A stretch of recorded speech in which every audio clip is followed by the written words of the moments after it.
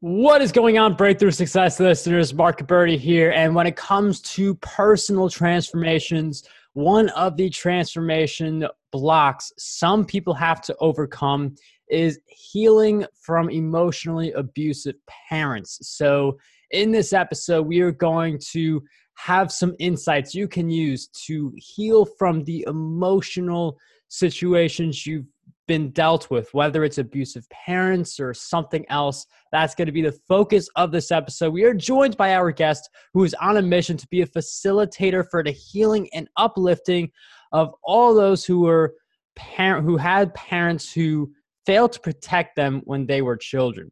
So her book, Secrets at the Big House, provides lessons in resilience based on her story. And she is none other than Anna Michelina. Anna, welcome to the show. Thank you very much, Mark. Thank you for having me. And as you were saying, they say a good childhood is a treasure. They say a good childhood protects against life's future challenges as adults. So where does that leave those of us whose childhood wasn't a treasure, but a nightmare? Right. And we all have different struggles that we embrace, but the ones that happen early, the ones that happen when you're 4 or 5, those are the things that have the deepest impact on you. And for some people, they never really recover from that type of stuff. So how can we look back at the stuff that happened to us when we were really young, and stuff that really builds up, especially if you're in a household with emotionally abusive parents? How can we start to rebuild ourselves from that type of environment? Correct. By all means, this is, what I have discovered in my own journey. I'm not a psychologist. I'm not a psychiatrist. I'm just an anesthesiologist. I put people to sleep. I also do some blogging, but I believe I have a message to convey and that I can help people based on my own life experience. And first of all, I would like to say that there are many types of emotional abuse. And, when one hears the word abuse, one immediately thinks about physical abuse. And of course, that is correct. And, no one should endure that kind of a torment. But other kinds of emotional abuse are in the form of abandonment or a parent who's physically there but is emotionally absent. So the end result is that the child's needs go unmet. And lastly, which is the abuse that I particularly suffered when I was 3, 4, 5, 7, and into my adulthood is the verbal abuse. And I'm sure there's a lot of people who have endured parents or adults who have been verbally abused to them. I'm sure there's many people in your audience. Verbal abuse is demoralizing to a child, and it really destroys a child's self-esteem, and it really truncates any possibility of self-love and self-care. And what can you give others if you don't love yourself first? And that's a really great insight. I feel like so many people, they struggle with stuff that happened to them early on.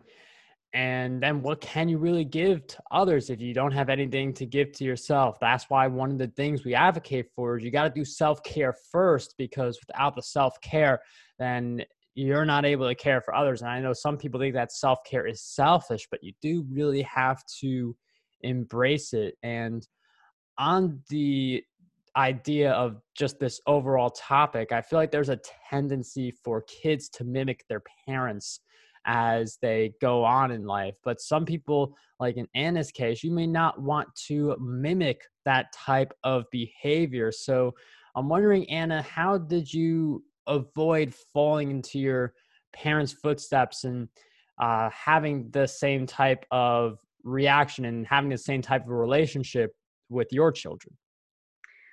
Well, I must tell you, when I had my son, I was terrified. And first of all, it was a wake-up call because I really then lived and understood and became aware of what had been done unto me that I would never do to my son. So I read a lot of books and I listened to a lot of advice and I asked a lot of questions. And yes, I prayed a lot. I'm a big believer and I prayed for guidance. And I really applied one of the tools that I advocate, which is,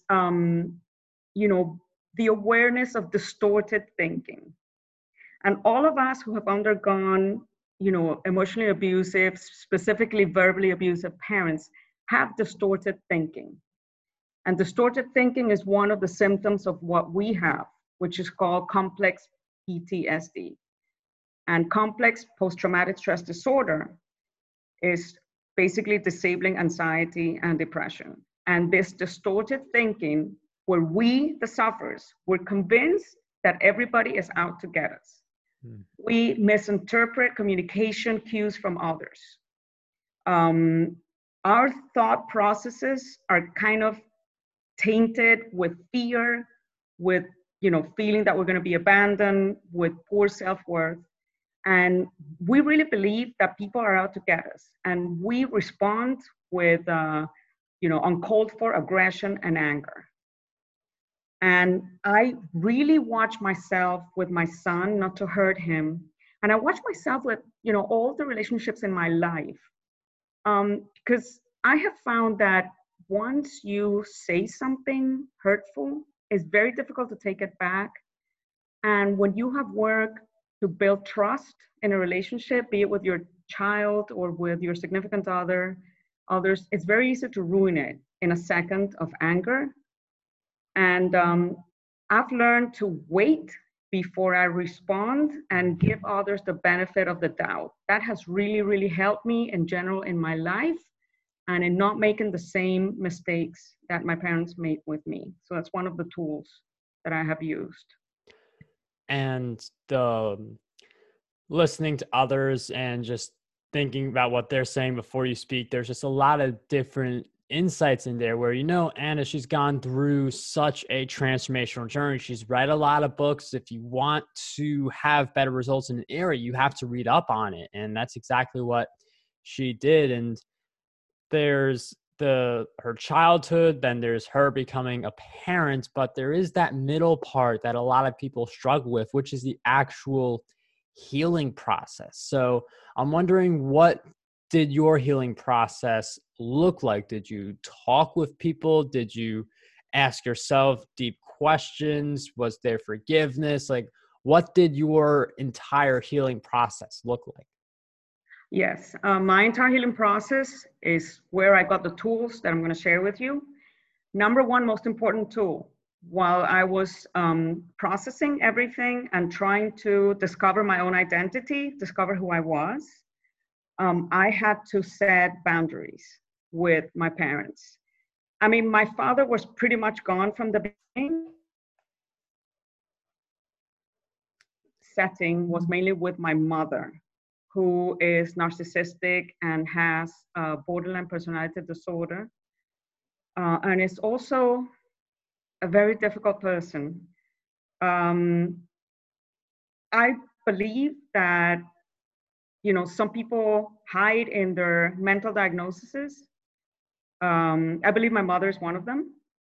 So I set boundaries with her. I went no contact for a full year, no contact. I know it may sound crazy or strange to some of you out there listening, but it's very necessary so you can know who you really are and you have time to sit with yourself and sit with your higher power and really question if all those pronouncements of years ago are true. Are you the person that they made you feel to be? Are you the load they made you feel to be simply because they had to take care of you? So that really helped me. I discovered that I am not the person they made me to believe. I, like everyone else, have value. We all came to this world to give something, and we all have gifts. And we just have to give some thought and discover what are our gifts? What do we give to the world? In the meantime, while I was, no contact, absent from her and her influences, I took care of myself. Mm. I always, was careful about my rest. I was, in medical school. I dedicated myself to my studies. I wanted to do well, and I try to sleep well. And I developed a relationship with my creator. And I believe, and I think it has really helped me come along and heal. So we have the self boundaries, we have the self care, which includes opening up to a higher power, the reclaiming of your self esteem. I also read about a lot of books about people's experiences, not necessarily about, child rearing, but also about who you are and surviving what was done to you, the abuse.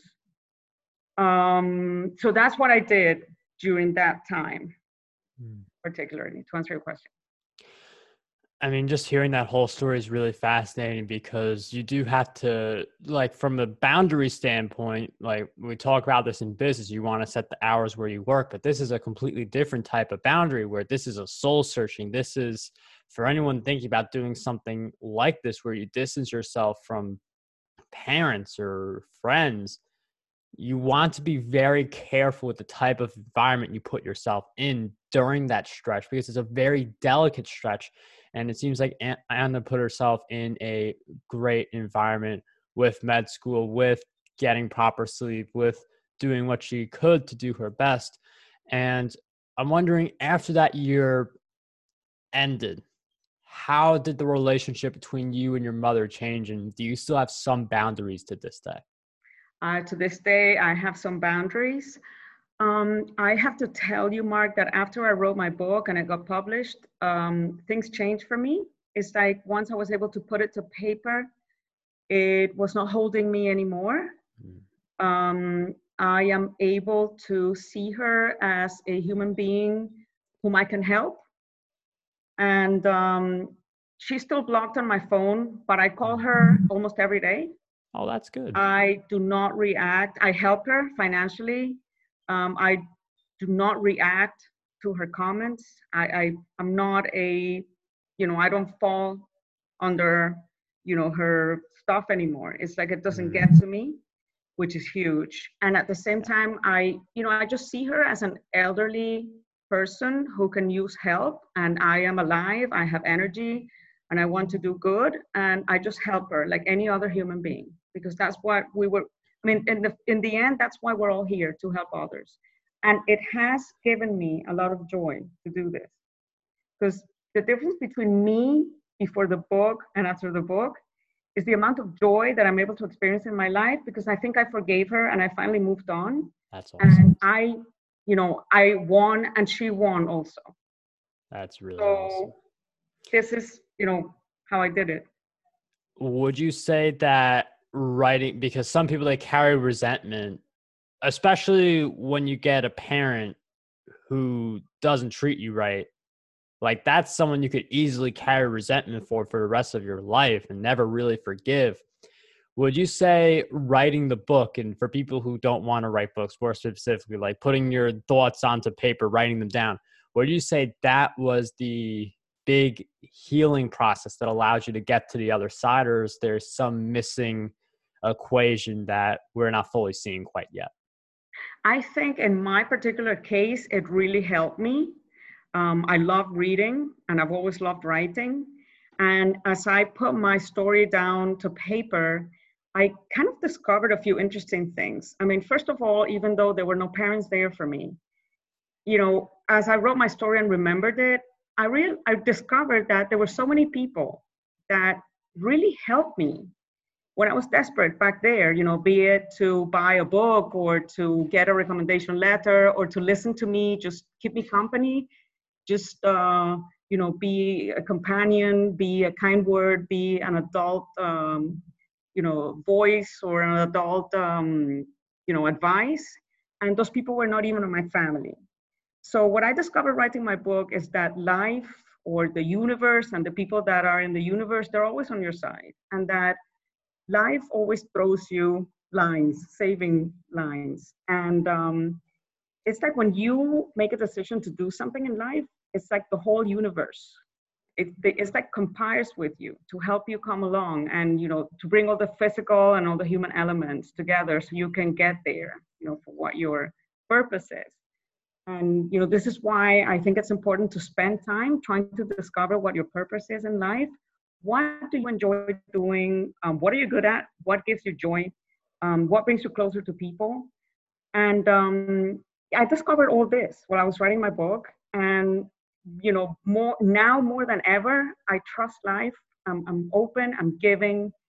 And, the more you give, the more it comes back in incredible ways. And not only for myself, but for my son.